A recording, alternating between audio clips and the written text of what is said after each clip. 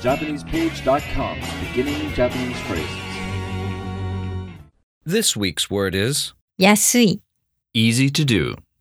Add 安い、 after the polite masu form of a verb. Repeat after the speaker. 安い、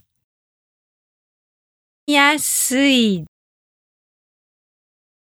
安い。Example sentence. この辞書は使いやすいです。This dictionary is easy to use. この辞書は使いやすいです。この辞書は使いやすいです。